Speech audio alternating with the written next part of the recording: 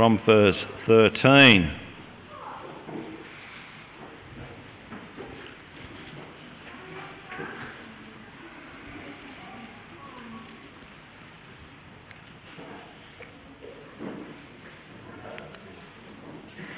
And Carl has entitled his message, God's True Son.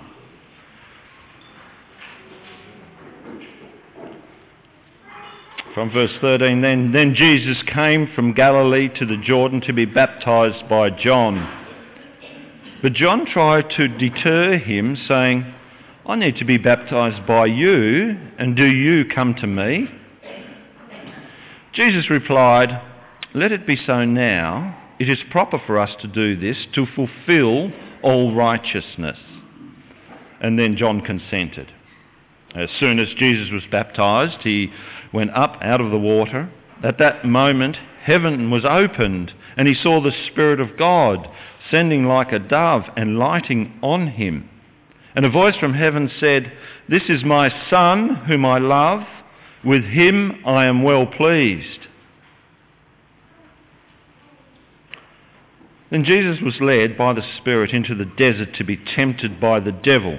After fasting 40 days and 40 nights, he was hungry.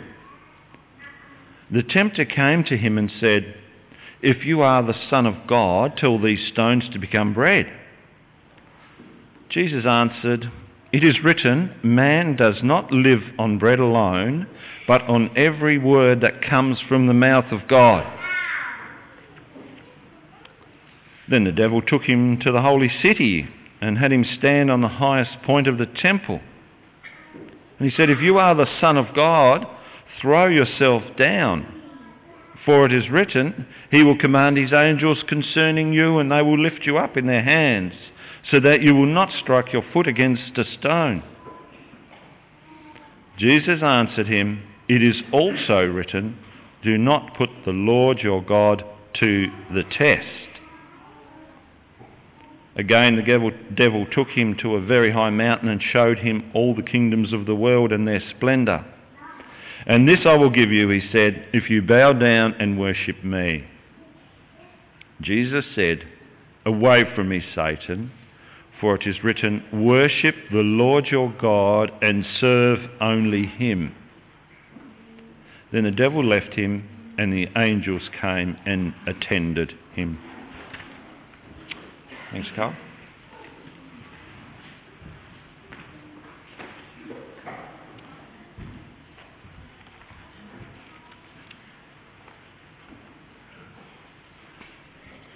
Well, if you've been away for a few weeks and you've come back for the first time today, or if you're visiting here this morning for the first time, then you're catching up with us in the middle of a series going through this Gospel of Matthew.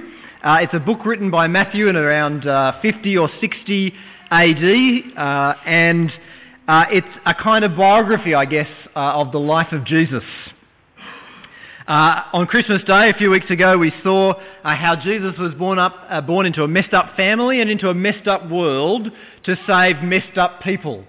In the second chapter, we saw how the events of Jesus' early life fulfilled what God had promised in the Old Testament, and that showed that Jesus really is the Messiah that God promised.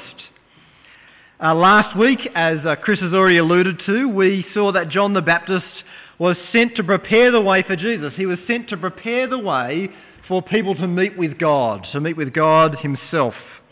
We saw that John did that by calling people to repentance, to choose between sin and God.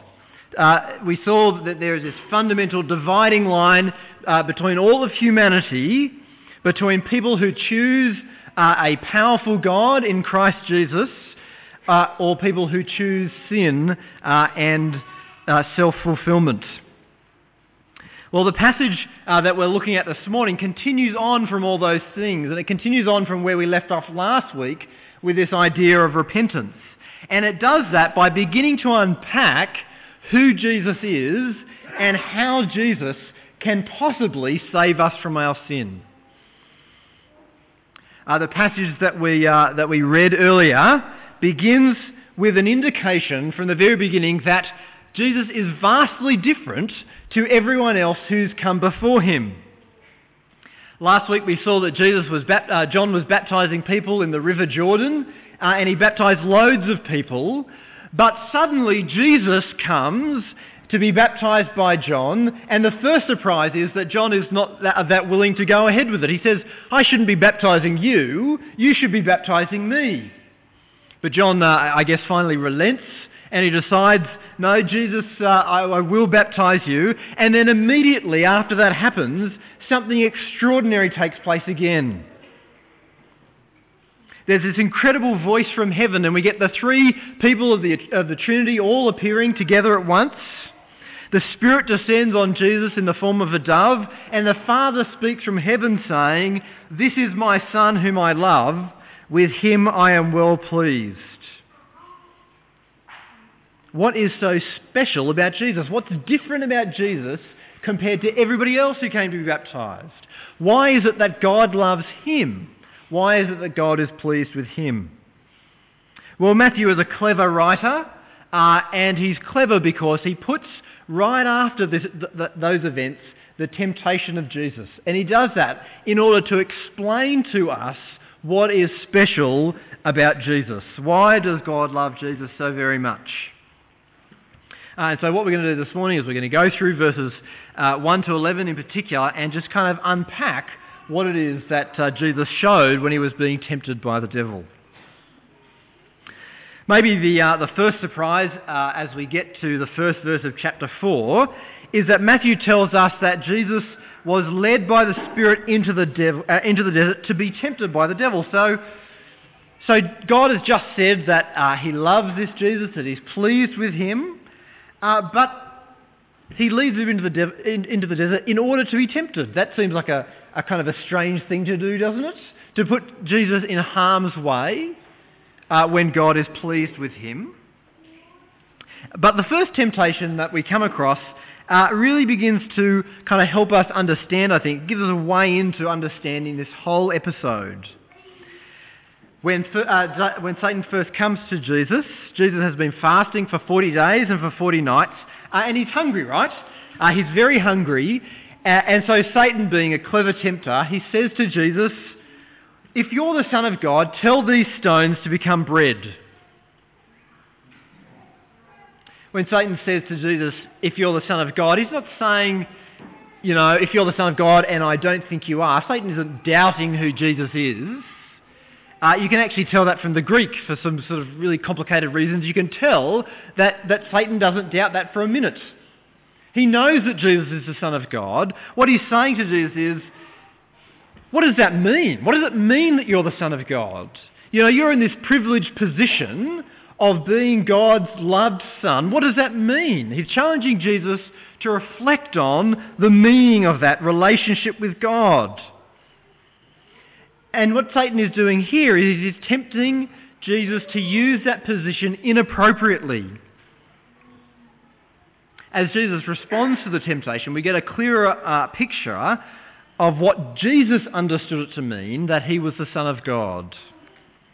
Jesus says to Satan in verse 4, it is written, man does not live on bread alone, but on every word that comes from the mouth of God. The place where that is written is in Deuteronomy 8. You can see that if you've got footnotes at the bottom of your Bible.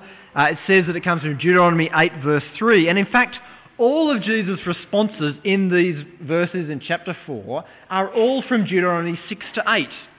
Jesus is trying to show us something about who he understands himself to be and what he understands himself to be doing. If you've got your Bible with you, turn back with me to Deuteronomy chapter 8. And we'll read a little bit of that to try and get a clearer idea of what Jesus was trying to say, not just to Satan but to us as well, about what it means that he is the Son of God. So Deuteronomy 8, and we'll read from verse 1.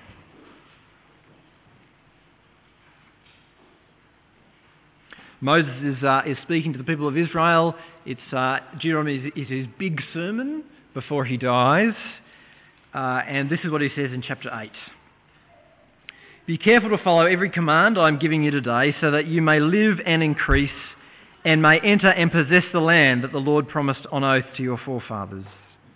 Remember how the Lord your God led you all the way in the desert these 40 years to humble you and to test you in order to know what was in your heart, whether or not you would keep his commands.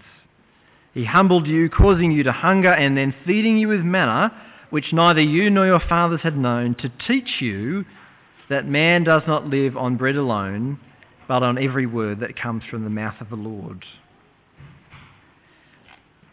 One of the key phrases in those verses is the word test in verse 2. God says that the reason he led Israel through the desert for 40 years, the reason was in order to test them, to know what was in their heart, to know whether or not they would obey his commands, whether they would obey him or whether they would disobey him. Well, what was in Israel's heart? If you know Deuteronomy, you'll know the answer to that question. What happened when God tested Israel? You can find the answer to that in chapter 9 of Deuteronomy. Chapter 9, verse 6. Moses is still speaking. God is speaking through Moses, and he says in verse 6 of chapter 9, "Understand then that it is not because of your righteousness that the Lord is giving you this good land to possess, for you are a stiff-necked people. Remember this and never forget how you provoked the Lord your God to anger in the desert. From the day you left Egypt until you arrived here, you have been rebellious against the Lord." In other words, God tested them in the desert for 40 years, and what did he find out? He found out that the people were rebellious and hard-hearted. They'd followed other gods instead of following the true God. And it's against that background that we have to understand Jesus' temptation and his words to Satan. In the same way that God had led the people in the desert, God had led Jesus into the desert. In the same way that God had led the people for 40 years, he'd led Jesus in the desert for 40 days without food. And he'd done it, as he tested the people, he'd done it to test Jesus, so that he would know whether Jesus would obey him or Jesus would disobey him. But importantly, Jesus was different from the Israelites, wasn't he? He was different in the very important sense that he didn't fail to do what Israel failed to do. He followed God with all his heart and soul and strength. So what's the point? What's the point? Why is God trying to show us this? The point is this, right? The point is that even if we've repented, we saw last week how important it is to repent and to turn to God. Even if we've repented, even if we've turned from sin to the powerful God of heaven and earth, even if we've chosen to follow Christ rather than to enjoy the pleasures of sin, even if we've done that, still our best at following Jesus is imperfect, isn't it? Our obedience to God is still imperfect obedience. Our trust in God is still imperfect trust. But here's the thing. Where we fail, where we're imperfect, Jesus remains steadfast in the face of Satan's temptations. Jesus continued to wait on God. He continued to trust God. He continued to trust that God would do what he promised. Jesus didn't act in disobedience. He didn't bite the hand that fed him. He trusted God, and he knew that to sin against God would be fatal. Each of us, if we trust God at all, we trust him imperfectly.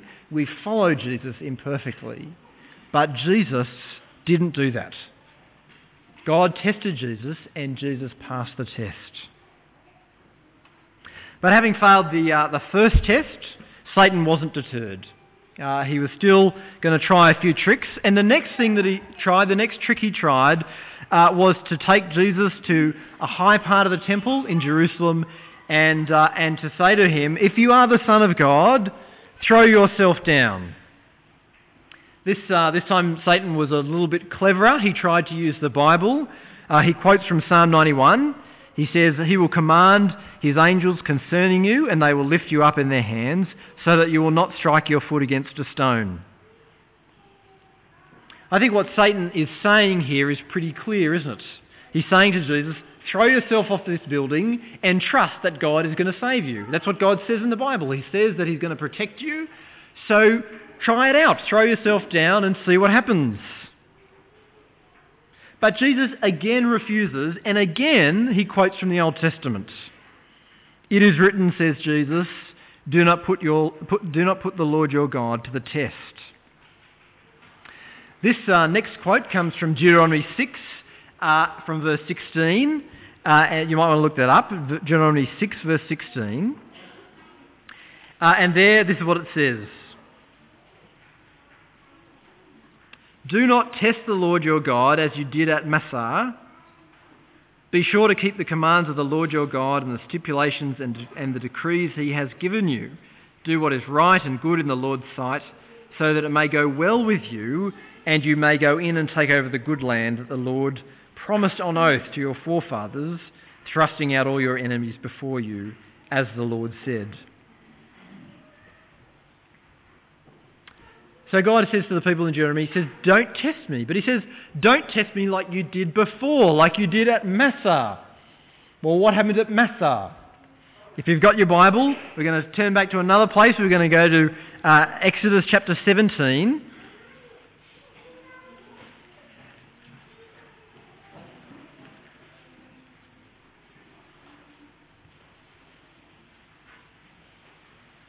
See, Jesus said all these things. He used these significant quotes because he wants us to chase them up and to understand what he's saying about himself. What is he saying about himself?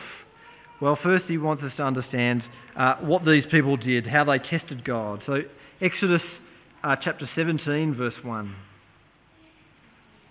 The whole Israelite community set out from the desert of Sin, travelling from place to place as the Lord commanded. They camped in Rephidim, but there was no water for the people to drink. So they quarrelled with Moses and said, give us water to drink. Moses replied, why do you quarrel with me? Why do you put the Lord to the test? But the people were thirsty for water there, and they grumbled against Moses. They said, why did you bring us out of Egypt to make us and our children and livestock die of thirst? Then Moses cried out to the Lord, what am I to do with these people? They were almost ready to stone me. The Lord answered Moses, walk on ahead of the people, take with you some of the elders of Israel, and take in your hand the staff with which you struck the Nile, and go. I will stand there before you by the rock at Horeb. Strike the rock, and water will come out of it for the people to drink. So Moses did this in the sight of the elders of Israel, and he called the place Massah and Meribah, because the Israelites quarrelled, and because they tested the Lord, saying, is the Lord among us or not? Here is the question that the people fundamentally were asking. Is God good? If he's good, well then he should prove it. If God really cared about us, he'd give us water. Why has he brought us out here? Just to die. That might seem like a pretty innocuous question to ask. Is God good? You know, it might seem at face value to be a perfectly reasonable question. To know, is God really a good God?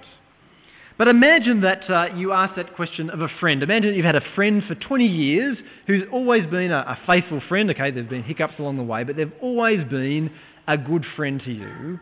And one day they don't give you exactly what you want when you want it, and you say to them, you don't care about me, you hate me, you just want me to die, don't you? If you are really good, you need to prove it to me. Imagine if you said that to a friend that you've been friends with for 20 years. It would be, wouldn't it, a terrible slap in the face. Bang. And that's what the people did to God. They said, if you're really good, show us. Let's not forget where these people have been. He'd rescued them from slavery in Egypt. He'd parted the Red Sea. He'd given them a pillar of fire to guide them by night and cloud to give them shade by day. He'd been looking after them for years, and now they don't get what they want and they say, is God really good? Let him show it to us. And that's exactly what Satan was saying to Jesus. He's saying to Jesus, you trust God? Well, that's good for you. But is he really good? How do you know he's good? Put him to the test. Throw yourself down. Make him show you just how much he loves you. But Jesus wouldn't take any of that. He said to Satan, no, it's not right to put God to the test. Jesus trusted God where the Israelites failed to trust. And it's the same temptation that we can fall into as well, isn't it? That we ask ourselves, is God really good? Will he really do good to us again? Even though he's been good to us in the past, we question. But Jesus didn't do that. Jesus didn't fall into the trap that you and I fall into so often of putting God to the test, of doubting God's goodness and of trying to manipulate God into showing kindness. God tested Jesus and Jesus passed the test. And even later in his life, even as he hung on the cross, even as he died for the sins of people like you and me, even as he died for sins that he didn't commit, he always trusted that God was a good God. He trusted where we fail to trust. Well, Satan is almost at the end of his tether. And he has one final test to put Jesus through. In the last test, Satan takes Jesus to a high mountain and he shows him, it says, all the kingdoms of the world and their splendour. Probably makes sense to understand that what Satan was doing was showing Jesus a vision of the whole world, and he's saying to him, look, if you just bow down and worship me, I'll give all this to you. Don't worry about what God's called you to do. Don't worry about going to the cross. You don't need to do all that to become God's king over the world. Just bow down and worship me. There's really no subtlety to this suggestion, is there? I mean, the others before have been clever, but this one is just a flat-out challenge for Jesus to worship Satan. But Jesus won't have a bar of it, and in verse 10 he says to Satan, away from me, and again he quotes from the Old Testament, worship the Lord your God and serve him only. It's worth pausing to ask, I think, whether or not we have bowed down to other gods. Are there other things other than God that we've put in the place of God, put in the place where God alone should be? You might worship your car, you might worship your business, your personal happiness. You might worship your husband or your wife or your boyfriend or your girlfriend. You might worship your children. You might worship your footy team. You might worship a movie star. There's really no end to the list of things that we can worship in the place of God. You might know that well-known quote from G.K. Chesterton, who said, when we cease to worship God, we don't worship nothing, we worship anything. And it's true, when we cease to worship God, anything can capture our heart and take it away from him. Augustine of Hippo, a 4th century Christian, used the devastating illustration of a man who gave his fiancée a ring. He gave her an engagement ring, and he asked the question, what would we think of that woman if, having received that ring, she said, well, now that I've got this ring, I don't really need my fiancé anymore. I don't really want to see him ever again. What would we think of a woman like that? Augustine says, this man gave her that ring as a token of his love, didn't he? He gave it to her so that she would love him, not the ring. And what's she done? She's loved the gift rather than the person who gave it to her. And so it is with God. God has given us this entire world. He's given us life and breath. He's given that to us as a token of his love, and it is too small a thing for us not to love him with our whole heart. It's too small a thing not to worship him with every fibre of our being. In fact, it's deeply offensive to him for him to give us all those things as a token of his love and to say, I don't want to see your face anymore. I'll just take the world and life, thanks God. How can God, who's given so much to people like us, how can he choose to keep on living with people who choose to love the gifts of God over God himself? What are the consequences of loving and worshipping something else more than God? Well, to answer that question, let's turn back again to Deuteronomy chapter 6. Jesus' quote this time comes from verse 13. What are the consequences of loving and worshipping something else other than God?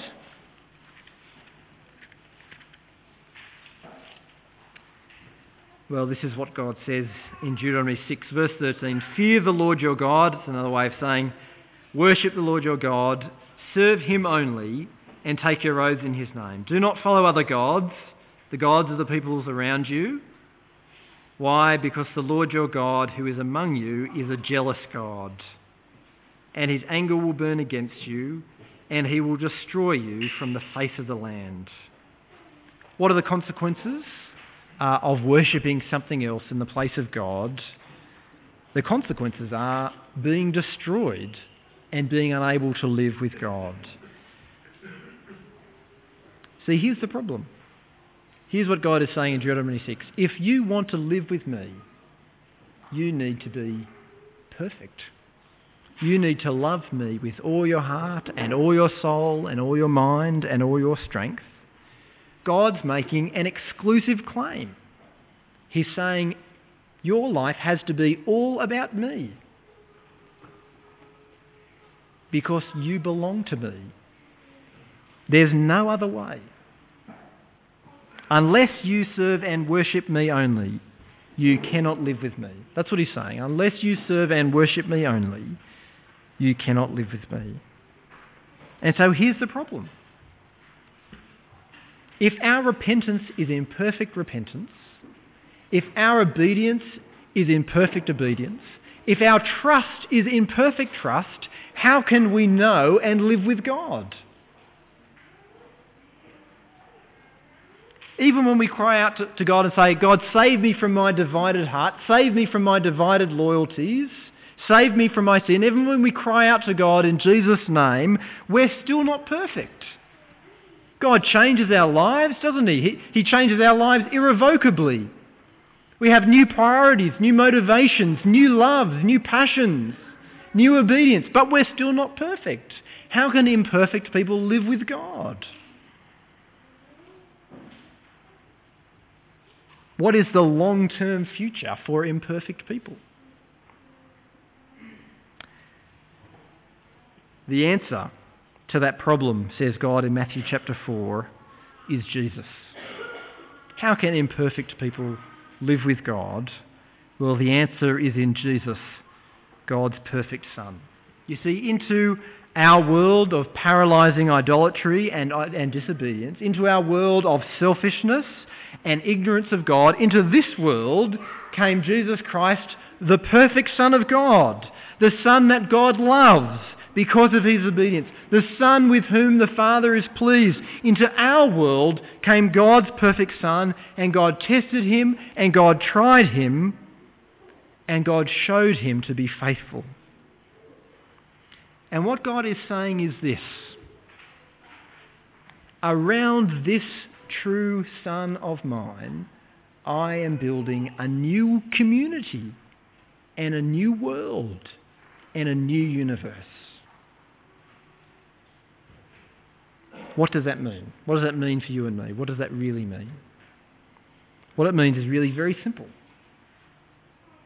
It means that our status before God, here it is, our status before God is entirely defined by our relationship to God's true Son. Our status before God is entirely defined by nothing else than our relationship with God's one true perfect Son. God is pleased with Jesus. He succeeded where humanity failed. Jesus was obedient where we're disobedient. But if we repent and turn to Jesus, when Jesus wins, we win. When Jesus defeats Satan, we defeat Satan. If we repent and return to Jesus, when Jesus dies, we're forgiven. If we repent and turn to Jesus, God saves us. Because God is forming a new community and a new world and a new universe around his true Son, Jesus Christ.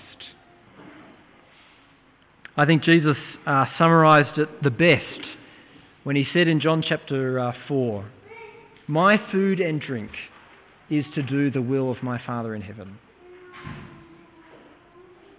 His food and drink was to do the will of our Father in heaven. What's our food and drink? Our food and drink is Jesus. He won life through his obedience. We win life by no other fact than by entrusting ourselves to him. There is only one way into God's community. We can love and know Jesus and be saved. Or we can reject Jesus and not be saved. Let me pray.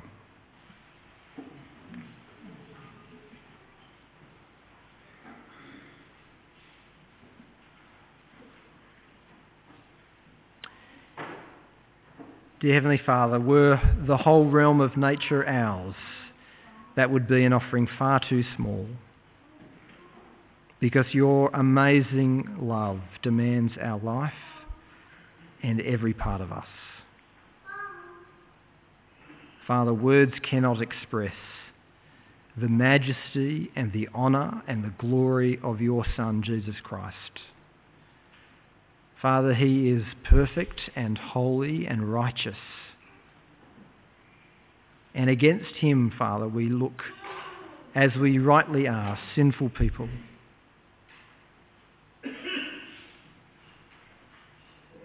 But Lord, thank you for this great treasure and this great truth, that